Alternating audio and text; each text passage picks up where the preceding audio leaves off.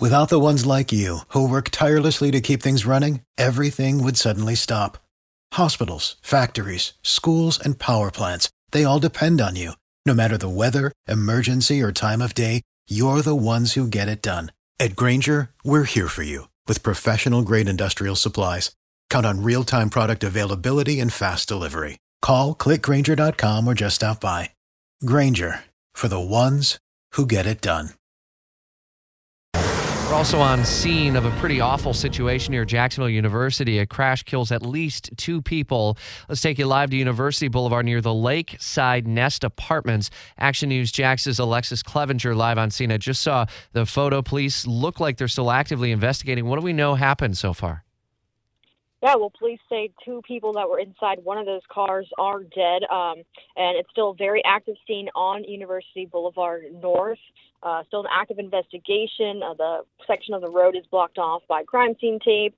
There's a crime scene unit van there as well, and there's also firefighters still on scene here, but it's where JSO says 2 cars crashed on University Boulevard North near the entrance to the Lakeside Nest apartments. Now, police say the impact of that crash caused both cars to move off of the roadway to the east side of the road. Now, JSO says one of those cars crashed into a concrete power pole, and the people inside that car were pronounced dead at the scene. Now, the other car ran into a tree and a fence. Now, police say the people inside that car were transported to a local hospital.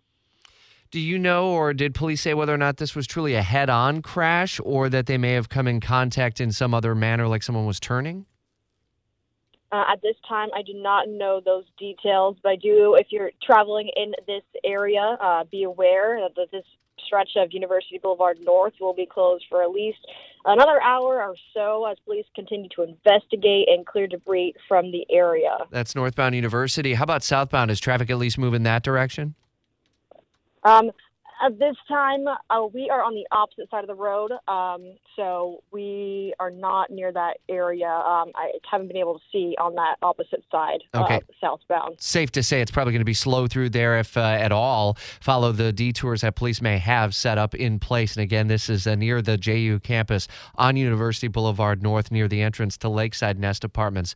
Action News Jax, Alexus Cleavenger. Thanks for the update.